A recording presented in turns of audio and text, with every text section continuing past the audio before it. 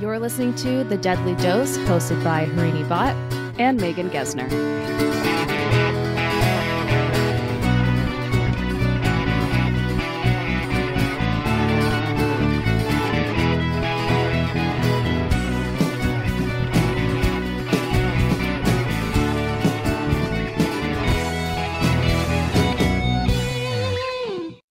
Welcome to another episode of The Deadly Dose. Today is a very special episode because we have a guest. Woohoo! All right. We will be talking about the recent latex spill in Philadelphia. Yes, this is another environmental disaster watch. What is going on, America? I don't know. And here joining us today to provide on-the-ground coverage of the incident is Philly native and longtime friend, the always dazzling Arizona Milotich. Welcome, Arizona. Oh, thank you so much. Yeah. So, Zona, do you mind if I call you Zona? You can call me Zona. All right. So, Zona and I go way back. She's also an alum from UC San Diego, and she was a fencing teammate of mine. And then we both graduated and stuck around San Diego for a hot minute. And then you returned back to Philly, which is your home state. What has it been now? A year, 2 years now? Yeah, a year and a half. Year and a half, yeah. And so it's always funny to me that you're there, and now I have two other good friends from college who are in Philly. So I'm like, there's a San Diego-Philly connection happening. But Zona, you are the one who brought this story forward. Drew and Sophia did not say anything about this, so I don't know what they're experiencing out there. That's true. But we're going to have you speak on what it was like in real time to go through an incident like this, because we're fresh out of the coverage of the spill in East Palestine. Mm-hmm. My first question for you is, do you feel like the spill in Philly got as much coverage nationally as the spill in East Palestine? It might have gotten more, but it was more in a tighter time frame. Okay. Yeah. But I'm not really sure. I thought that East Palestine got a fair amount of coverage, and people were still upset, and then right after that, Philly happened. Right, yeah, Philly happened. Yeah. And I feel like it took over from there, but then it was like quickly wrapped up in a couple of days that, we were worried, but it's fine now. Yeah. Right. So, yeah. So for myself, I actually did not know that this happened in Philly until you told me. I don't know why the East Palestine event was so present for me on my social media. Maybe it's because Harini, you were looking into that. So, our interests intersected there. But I'm going to ask Harini. Harini, did you see stuff out of Philadelphia when this was happening, like on TikTok or anything like that? No, not at all. I didn't know about this until Megan told me that you, Arizona, wanted to talk about this on the podcast. It was like this telephone. But I also, no clue it happened. And interestingly enough, in preparation for you speaking about this, I was researching it, and I couldn't even find that much coverage on it when you Google it. So I was like, this is really interesting. I totally agree that there has been more coverage of East Palestine. I don't know if it's just because of the proximity and time, as you were saying, but lack of news coverage for sure. Huh. I know that there was a lack of details, and that's kind of why I wanted to reach out, Megan. Yeah. Because we weren't told specifically like what was the like contaminant. Yeah. We weren't told anyway. Yeah. We were told that there were no short-term acute symptoms or anything like that, but then nothing about long-term. Right. Yeah. So yeah, there was just a lot of confusion. Yeah, when you were initially texting me about it and sending me all the links or you have a friend who's a chemist. I forget. I have to check my text messages. But and then he was giving his input. I was like, yeah, it does seem like the communication coming from the city or, federal authorities or whatever seems very vague. And I think so. Knowing what I know now, I feel like that is the bigger, most interesting part of the story is why is communication about these issues so vague? Why does it happen sometimes, and why does better communication happen other times? But with the East Palestine incident, it seemed like vague communication as well. And I almost wish that we had a friend who worked in a government position in an environmental protection agency or something that could explain why that is the case. Because we can only guess. So I think what I'd like to do now, before we really let Arizona tell her story, I'm going to do a summary of what went down for those who have no idea what we're talking about. And then we'll transition to more like casual conversation and like your experience. On the evening of Friday, March 24th, a petrochemical plant in Bristol, Pennsylvania experienced, quote, an equipment failure, end quote, which resulted in about 8,100 gallons of latex emulsion solution to flow into the Delaware River, flow/spill into the Delaware River. Philadelphia authorities were alerted that same night and closed the Baxter Water Treatment Plant, which is the source of all tap water to the east side of Philadelphia residents' faucets. Oh, sorry, east of the Schuylkill. Am I pronouncing Schuylkill right?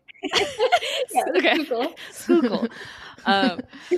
The Baxter Water Treatment Plant was closed so that authorities could investigate potential contamination. New Jersey American Water, which was on the other side of the Delaware, also began monitoring water quality at their Delaware River Regional Water Treatment Plant. They have a longer treatment plant name. I like the Baxter Treatment Plant. Short and simple. Okay. The petrochemical plant responsible for the spill is Altuglas LLC, which is known for producing plexiglass acrylic resin and solar coat acrylic capstock. This chemical plant employs approximately 110 people, none of which were injured during the failure. Altuglas is a subsidiary of Trinseo. If you look into this, Trinseo is actually the name that comes up the most that's associated with the spill, because that is the parent company, and they're the ones who are putting out the most media statements, things like that. Got it. Trinseo is a publicly traded company worth over $1 billion that manufactures plastics and latex binders. Trinseo's headquarters is in Wayne, Pennsylvania. Okay. Key players in the investigation and monitoring of the spill include Trinseo PLC, the United States EPA, the United States Coast Guard, Pennsylvania's Department of Environmental Protection, the National Oceanic and Atmospheric Administration, the Pennsylvania Fish and Boat Commission, the Philadelphia Water Department, the Delaware River Basin Commission, Aqua Pennsylvania, and New Jersey American Water. So a lot of people, organizations were involved. And FEMA put out the statement that the water was safe to drink as well. They're all just telling each other. Yeah. The latex emulsion solution was 50% water and 50% latex polymer. The polymer consists of the following three chemicals: ethyl acrylate, methyl methacrylate, and butyl acrylate, which is the same chemical, you might recognize that name, that was in the Norfolk Southern train derailment in East Palestine, Ohio, earlier this year. Philadelphia residents who live along the Delaware and the east of the Schuylkill were sent into turmoil when the city sent out emergency alerts on Sunday afternoon, that is a day and a half after the spill actually happened, advising residents buy bottled water and avoid tap water. That's where I'm going to stop the summary. So I'm caught everybody up. So Arizona, I'm going to turn it over to you, starting that Sunday, or even if you knew something was happening prior to Sunday. No. So that Sunday, I actually went to my friend Adam, who's a chemist. Okay. His wife was in a choir concert. And so we went to her choir concert, and it was like a 3-hour concert. It was very long. That's long. And, you're told to like turn off your phone. Yeah. So I guess it started at like 5 and went until 8 that evening. And when I turned my phone back on at 8, I got a whole slew of messages in my like friend group's chat saying like, buy bottled water now. Oh my gosh. Oh. When you turned your phone on, was it immediate? Were you still at the choir performance? Like, did it just end, or were you home already? Because I'm curious to know if you noticed anybody else being like, what is happening? Oh, yeah. So I was actually like an hour north in the suburbs. Okay. And there was an intermission. And so I turned my phone on during intermission, and I was trying to catch up on things. Yeah. But But then I had like the second half to get through.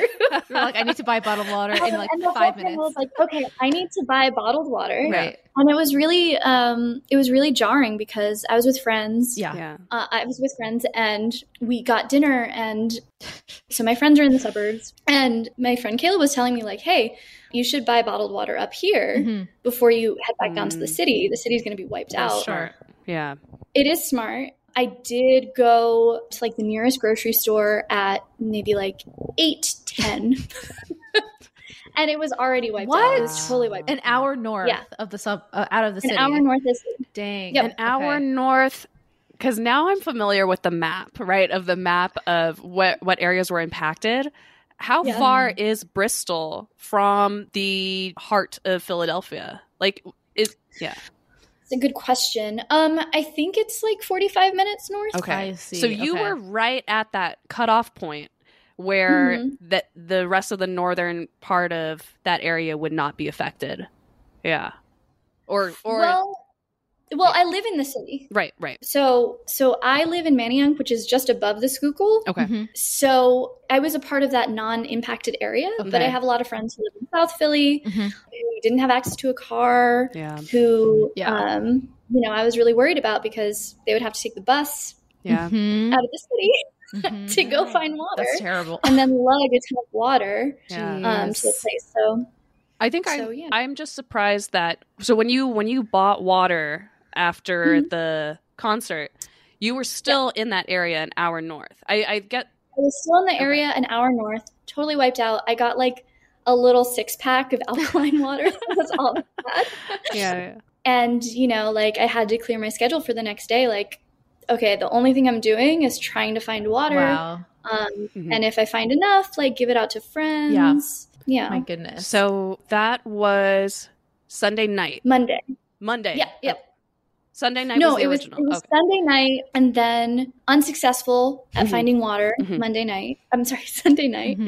And so the next morning, I wake up to an alert on my phone, sort of like an Amber Alert, at like 8 a.m. Saying, hey, the water is safe to drink until I think it was like 12 noon. Oh. So they were telling people, okay, like take whatever jugs you have, fill them with water from the tap, and that's going to be your water for the next however long this takes to clear up. Right. So, friends in my chat were like, okay, well, fill your bathtub up with water. Plug it. Jeez. Yeah. For sure. And so like people were really like, this is going to be the next month. Wow. Yeah. My gosh. Yeah. So Monday I go out hunting for water again, unsuccessful.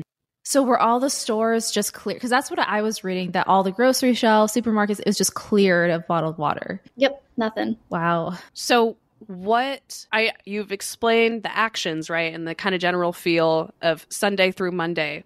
But for you, was there a point in your mind where you're like, this might be very, very real? Like I am scared. Oh, yeah. Okay. Totally. Very scared. Yeah. Like, how am I going to... I was really worried about my friends who didn't have access to a car, like I said. Right. How are they going to get water? Yeah. And then I think Monday night was when there were more details about, like, it was just the Baxter plant that had been affected. Actually, in your summary earlier, I was curious, like, what about New Jersey? Because the Delaware also feeds into New Jersey. Are they fine? But yeah, absolutely. I did dabble a little bit. It seems like the vibe that I got from reading the New Jersey side versus the Philly side, it almost felt like, the spill was caused on Philadelphia land.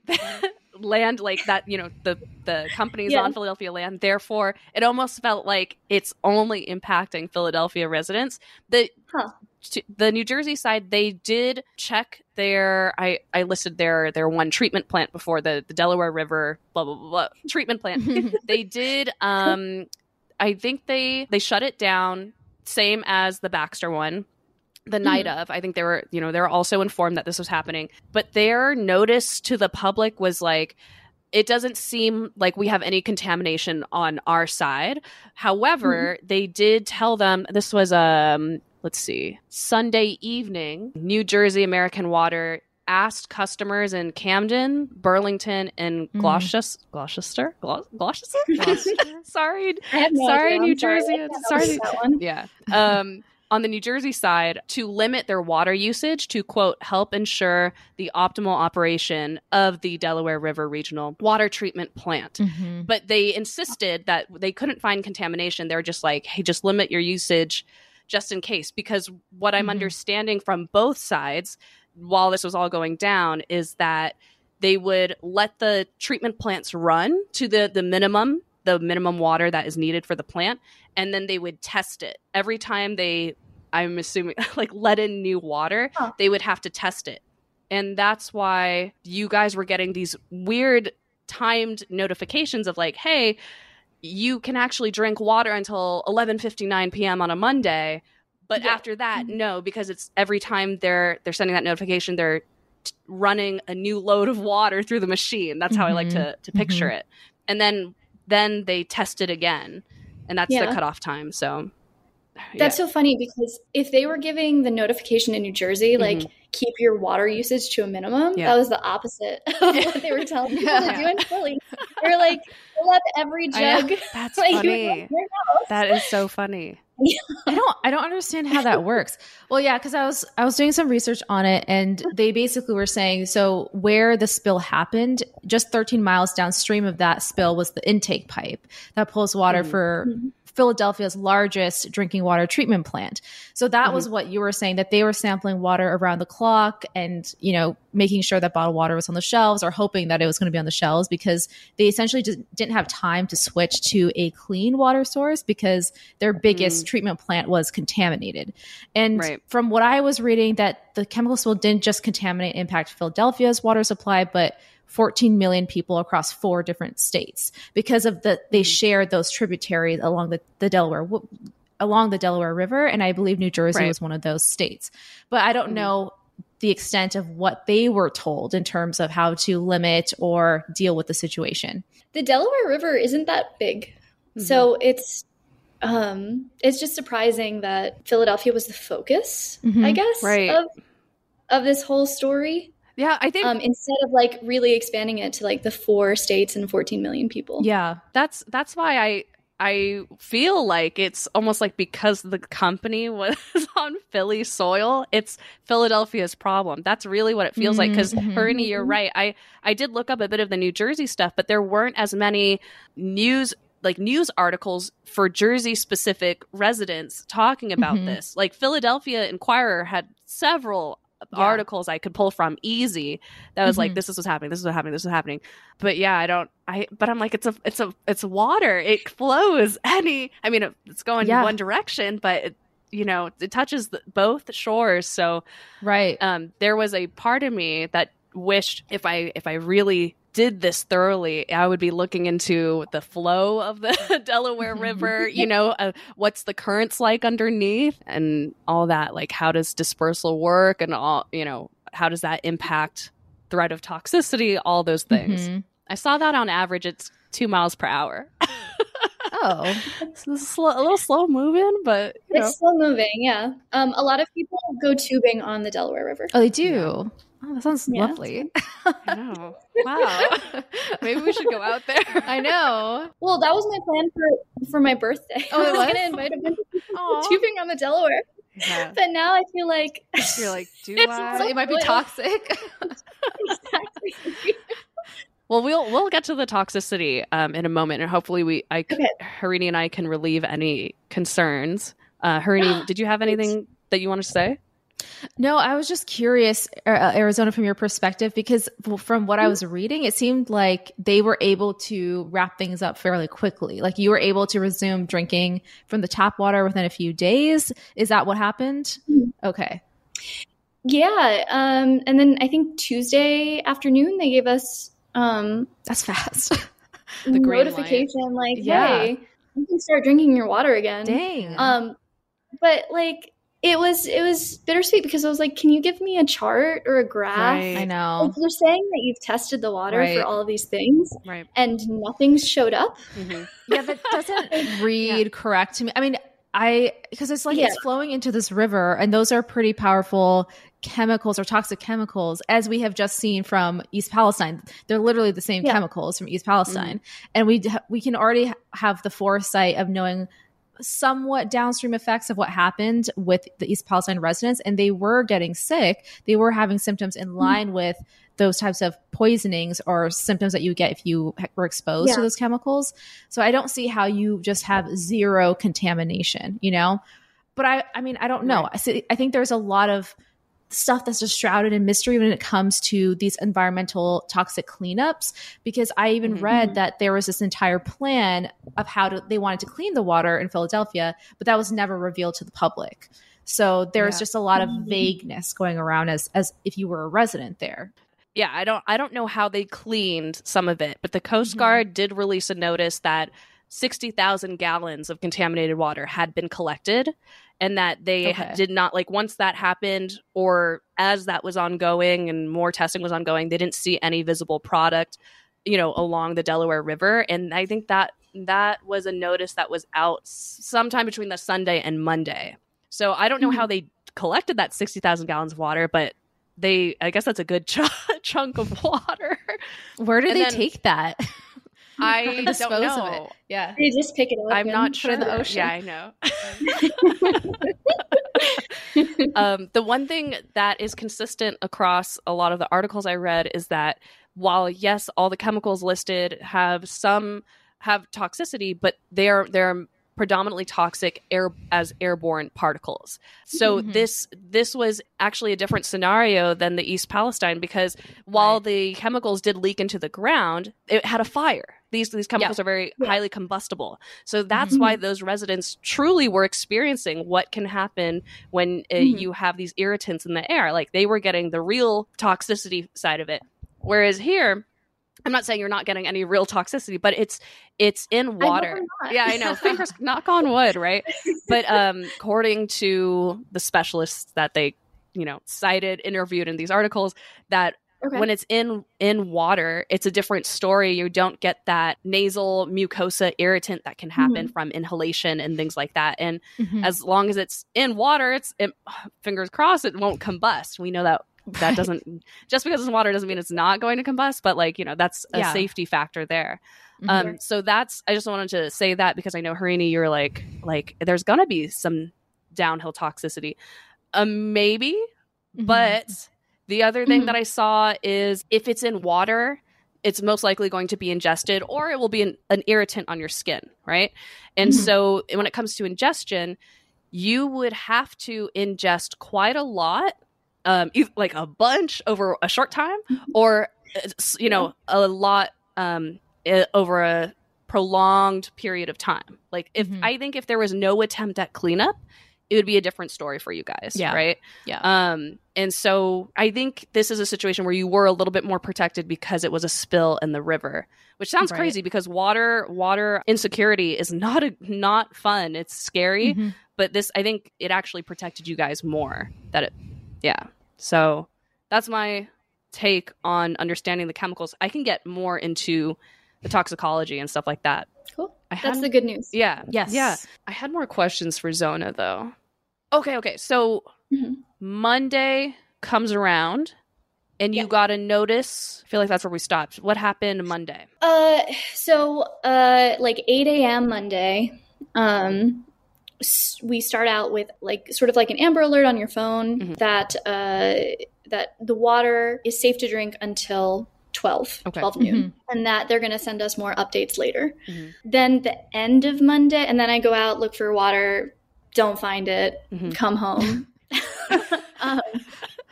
And then the end of Monday, they send out a similar message. I don't know what time of night it was, but it was night. And it was like, okay, now it's safe to drink until 12 the next day, Tuesday. And then Tuesday, go out and I actually get water. Nice. I get 7 cases of water. Nice. I was going to be like, 5 for me, 2 for friends. Right. I have a question. I have a question there. Did you go to the same store, or did you go to a different store? Where did these 7 cases come from? Did they restock? They restocked. Okay. So it was, I went to Costco. Okay. Nice. And I thought it was just like the most miraculous thing that they were restocking currently. And there was a big line of people just like, oh God, take it. Wow. So shout out to Costco. For real. Get that membership, y'all. Yeah. Saves your life, quite literally. Sponsor us. And yeah, I definitely felt greedy taking that many cases, but I justified it by being like, I'm sharing. Right. Yeah. Did they have a limit? Did they do one of those limit things? That's interesting. They did. Okay. They probably should have had a limit, but this is Tuesday, so this is the same day. You know, after I buy my $60-$70 worth of water. Damn. Yeah. Is that Kirkland? Right. So after I spend a bunch of money on water, we quickly get the notification, hey, like all clear, water's safe to drink. Wow. And then the rest of Tuesday afternoon was just a lot of uncertainty. Like, okay, cool. They tell us the water's safe to drink. Why did they freak us out so bad? Yeah.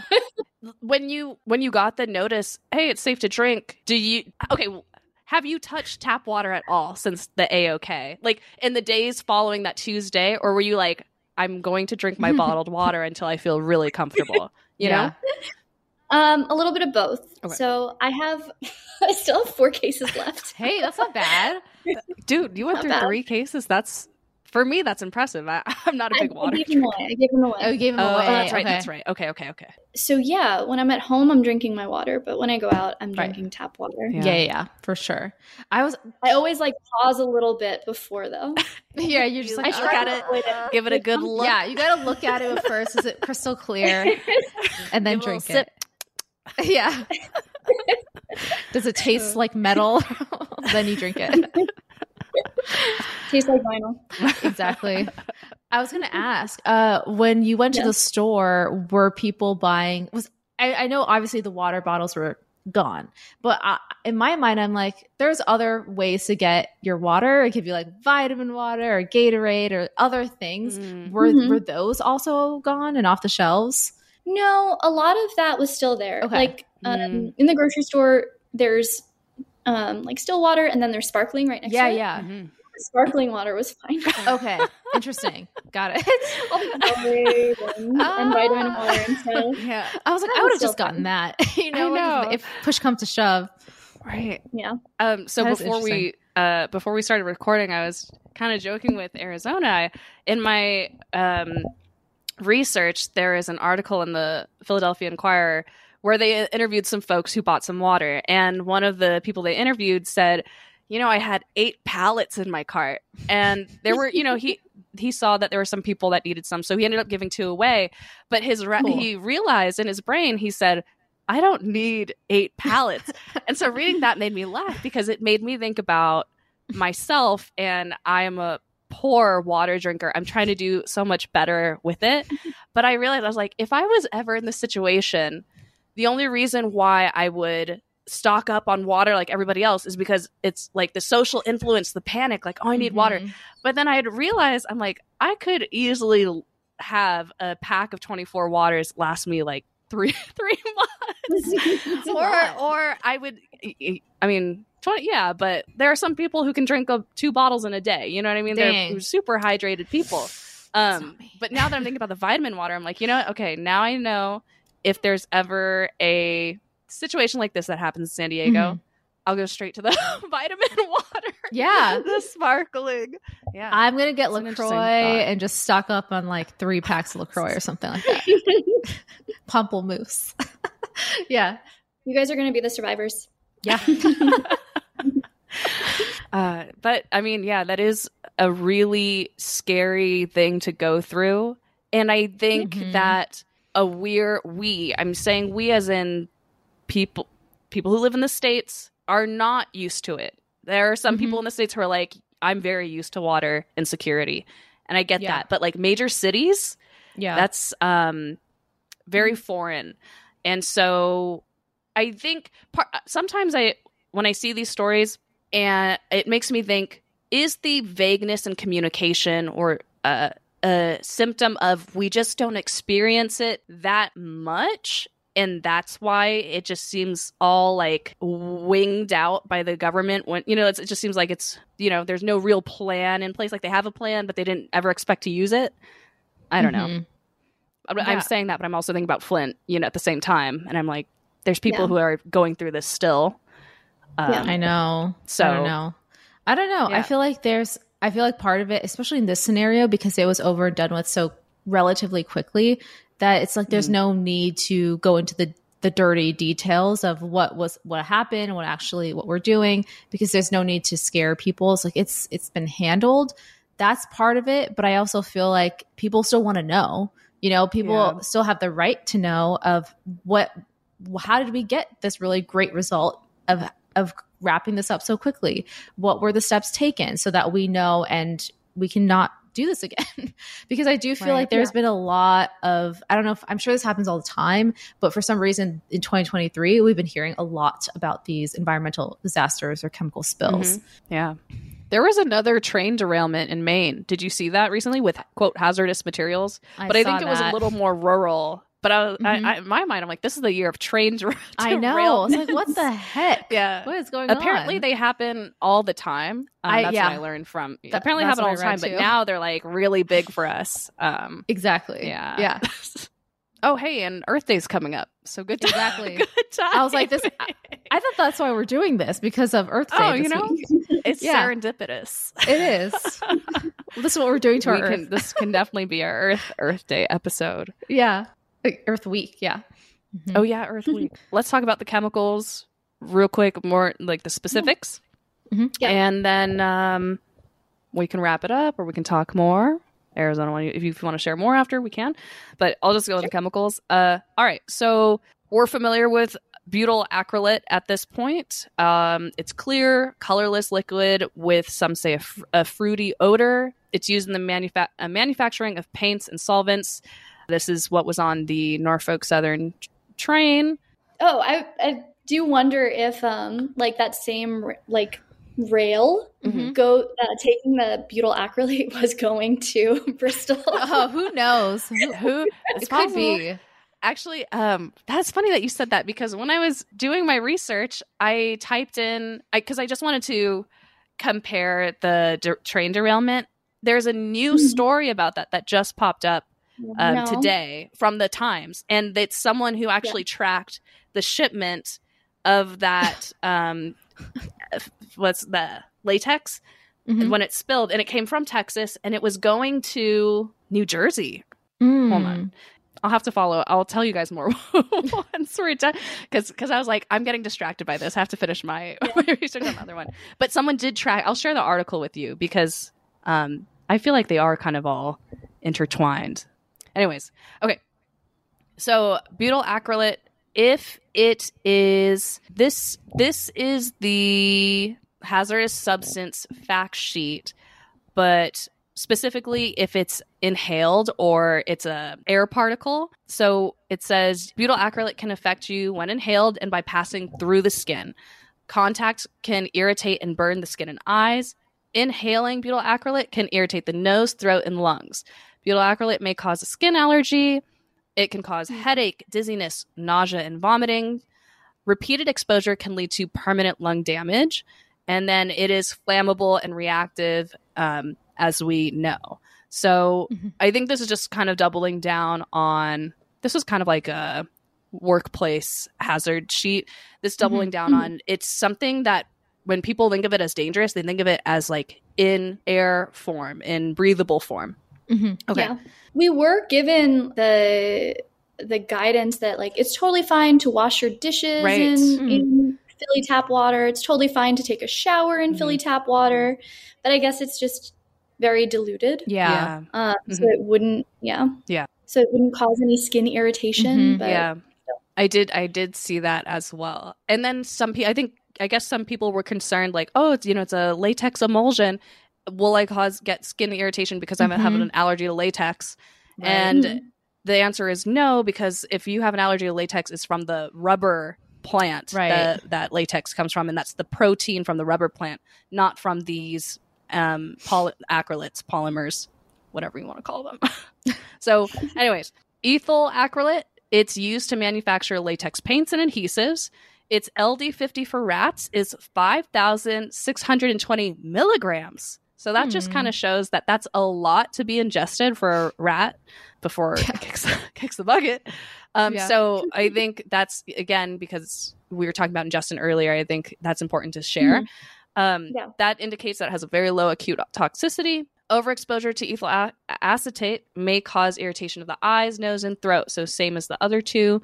Severe overexposure can cause weakness, drowsiness, and unconsciousness. But again, that's severe overexposure. You would need a lot of that to actually get those symptoms. Methyl methacrylate is used to make plastics and has a fruity and acrid odor. It's used in dentistry to create ceramic fillers and prosthetic devices.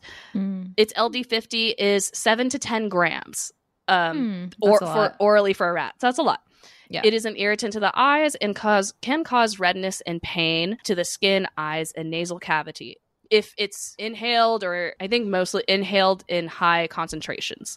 It is a mild skin irritant in humans and has the potential to induce skin sensitization in susceptible individuals. So does that help a little bit? A lot of skin irritation stuff. Yes, yeah. So that actually, knowing that and knowing that they did put out this comment on you can wash your dishes and bathe and stuff, I would actually be more worried about that than drinking it. Knowing what I know now. Right. But I also suffer from eczema. So I'm just like very skin sensitive in general. I mean, I think it's just with anything, it's like they're going to have, I mean, you said this is almost like a safety data sheet or workplace hazard sheet. Anything is going to be toxic if you ingest or inhale or get exposed to it enough. And it sounds like this is kind of a similar scenario. 7 to 10 grams for a mouse is quite a bit. They're just trying to show you that this is what it is, and you're not gonna, it's pretty minimal issues if you were to even have any issues in the first place. And then finally, none of these are PFAS, which are per and oh my god, I can't do this. Polyfluoroalkyl substances, which are known as forever chemicals. And those are the ones that people are concerned about because they do cause certain cancers, problems with your kidneys, et cetera, et cetera. Those are the ones that don't leave your body. So these do not fall under that category. So even if you ingested it, your kidneys would filter them out. Amazing. Excellent. Yep. All right. And so good job. The city didn't tell you all that information, Arizona? No, not at all. I'm learning so much just from this conversation. That's great. Okay. How are your friends handling it in the aftermath? How's the culture right now, the feelings around water right now? Yeah, I feel like everyone's kind of moved on from it. But again, like I think the guidance was that at the Baxter plant, they tested the water for every batch, I think. Right. You said, and nothing showed up, which just seems suspicious. Good to be true. Yeah. Agreed. That's true. Yeah. I was just going to say it could be that something showed up, but it wasn't significant amount to, report it as something that would be considered toxic. Yeah. Yeah. I wonder if because they didn't report it until Sunday that like the spill happened and it just went float down the river. Yeah. Is that bad? Is that it could be. Know. I don't know. I don't know. It's a possibility. Right. I mean, in terms of the action taken, to me it seems like action taken was pretty immediate. Like the Coast Guard knew about it that night. So they had emergency services there quickly. I don't know why it took so long for a statement to go out on Sunday. And who knows? It could be that they were like, well, let's not panic people and let's see how much we can clean before then. But I don't know. What would you, if you were in power to make these choices, would you be like, I get that it's almost midnight, it's Friday, 11:40 p.m. We've just had the spill. The Coast Guard's involved. Federal authorities are involved, blah, blah, blah. We need to send a message out now, or do we wait? You know what I mean? Like what would you choose? I'm not sure either, but I don't think it was automatically clear to people like that all of the authorities were involved from the start. So like I was getting notifications from Philadelphia Water Department. Yes. PWD. Yeah. PWD. But I did not know that the Coast Guard was involved. Yeah. Before this conversation. And that would have been reassuring to me that like, okay, they've been there from the very start. We caught it early. Yeah. You know, tell people what was spilled, tell people, you know, what to expect. They also sent out a notification like there are no short-term or acute effects and make no mention of long-term effects. I want to know what the long-term effects are. Yeah. True. If any.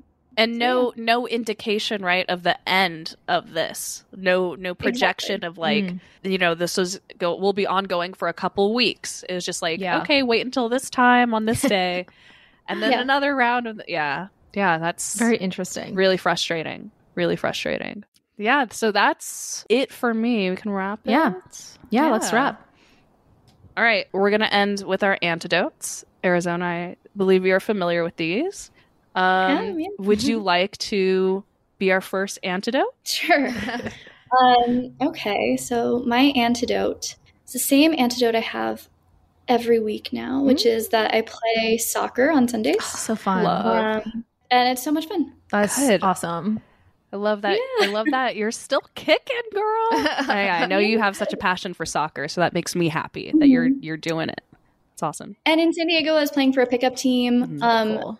Here, I found a team that, you know, like we have real jerseys and stuff. That's awesome. Nice. That's fun. Super cool. Yeah. How did you find this group? Are there just like online soccer groups? Like, I don't even know how you would find that. Yeah, I mean, I just Googled it. So this is a gay soccer group. And even better. I think there's only one in Philly. So. That's awesome. Wait, did you say there's only one in Philly, one gay soccer group? I think so. That's rad. Love that. Yeah. I love it. So Philly Falcons, if anyone's interested. Falcons. All right, shout out to the Philly Falcons. Does it get super competitive? No, it doesn't get super competitive. Okay. We're all adults, so it's like don't get hurt, you know? Right. Don't hurt each other. I don't know. I could see like even though it's, you know, you're all adults and you're having a game, you can get a little like, oh, it's frustrating. This person just shoved me a little bit. I don't know. I get mad when people shove me. But soccer, they steal each other's waters on the side.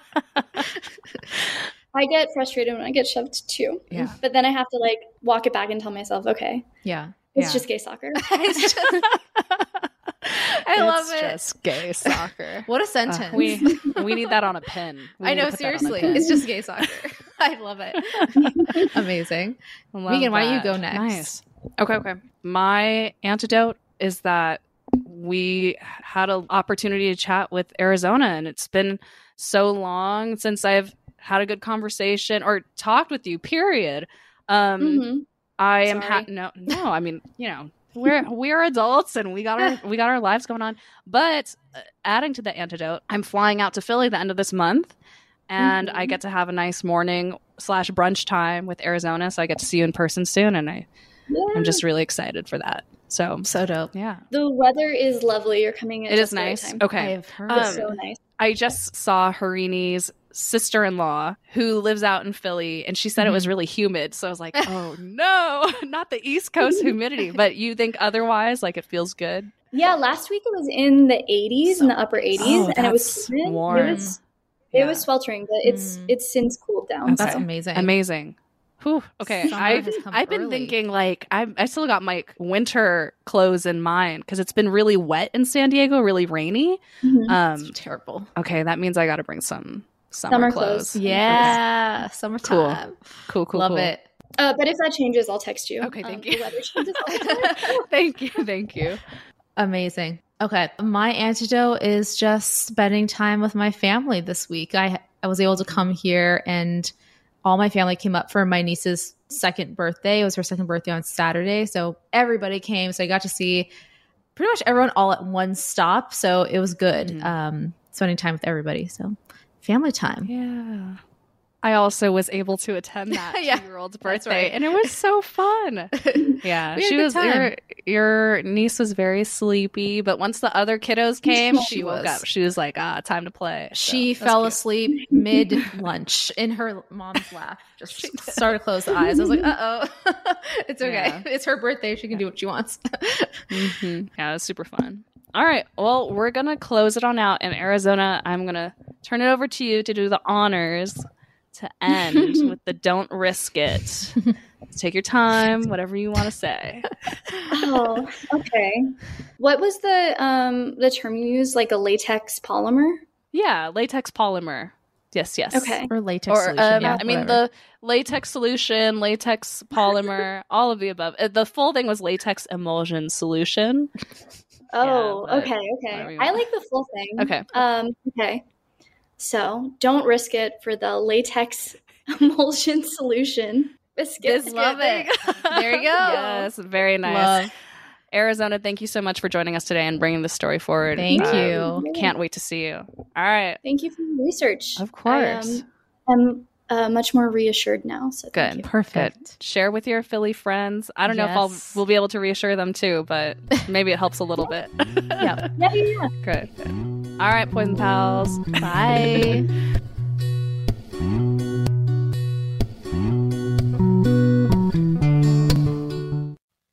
Hi, Poison Pals. So if you're still with us, stay on just a little bit longer. We just talked to Arizona, Megan's friend who lives in Philadelphia, and she shared with us her firsthand experience of the chemical spill that happened in Bristol, Pennsylvania, in the Delaware River.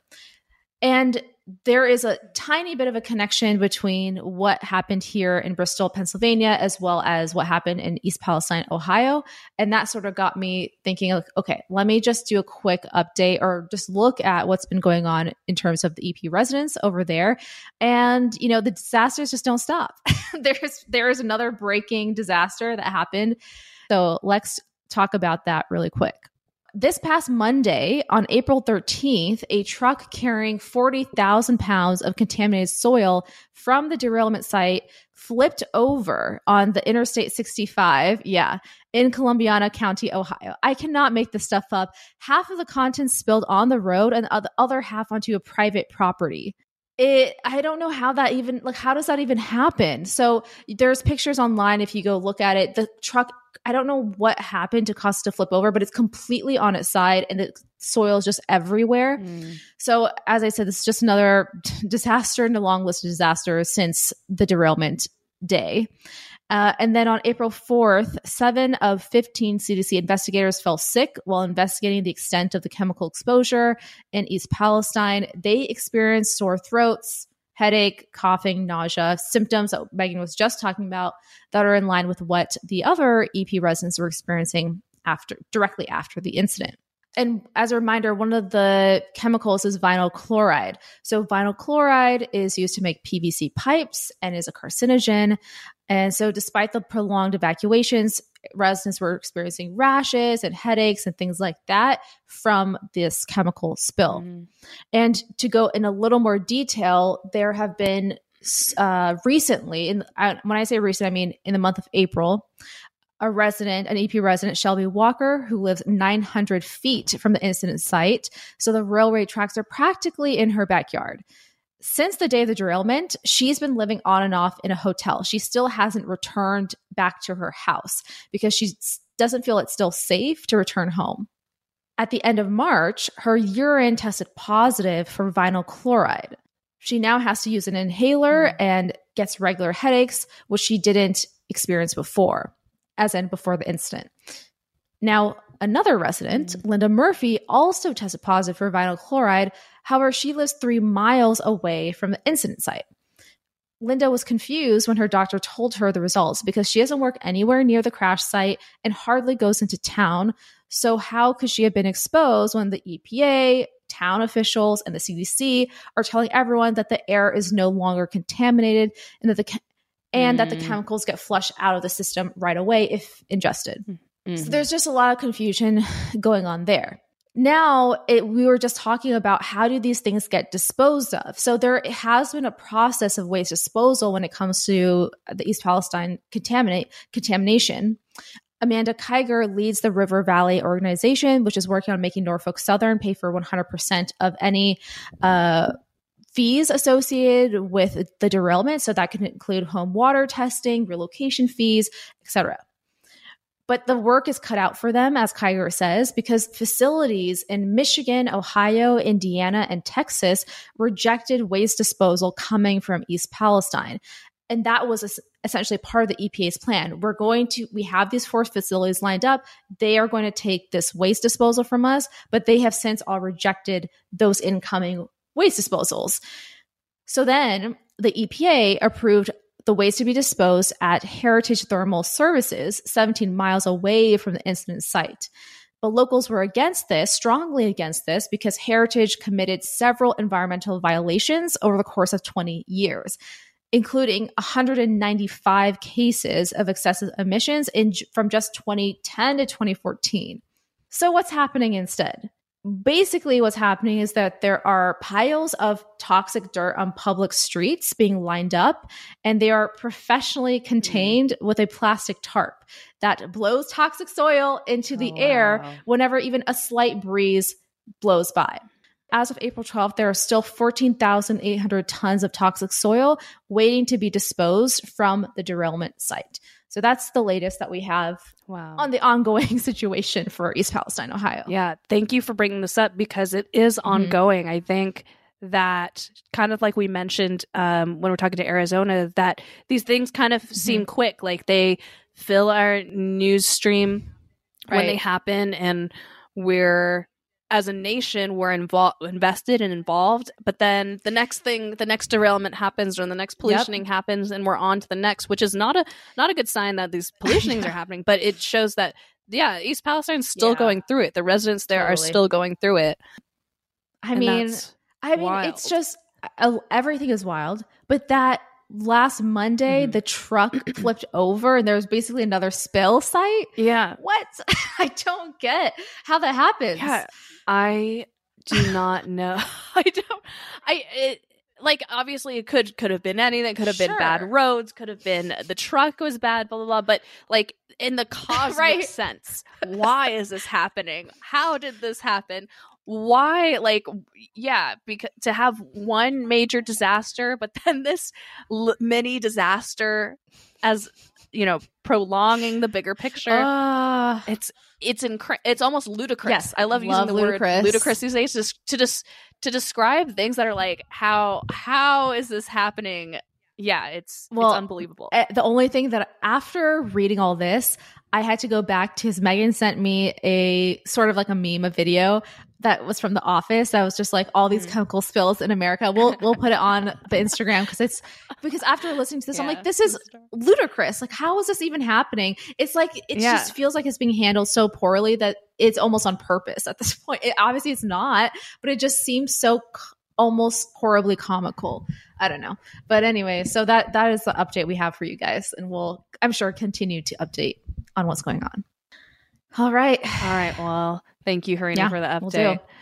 Whew. Stay safe out there, guys. I know. Happy Earth Day. Happy Earth Day. Keep our planet clean. You know what? If you're feeling a little bit down with this update, and since it is Earth Day, this episode will drop a day before Earth Day, but it is Earth Week. If you want to do something nice to make up for what's happening in our country, plant a tree. There's always volunteer opportunities in everyone's community.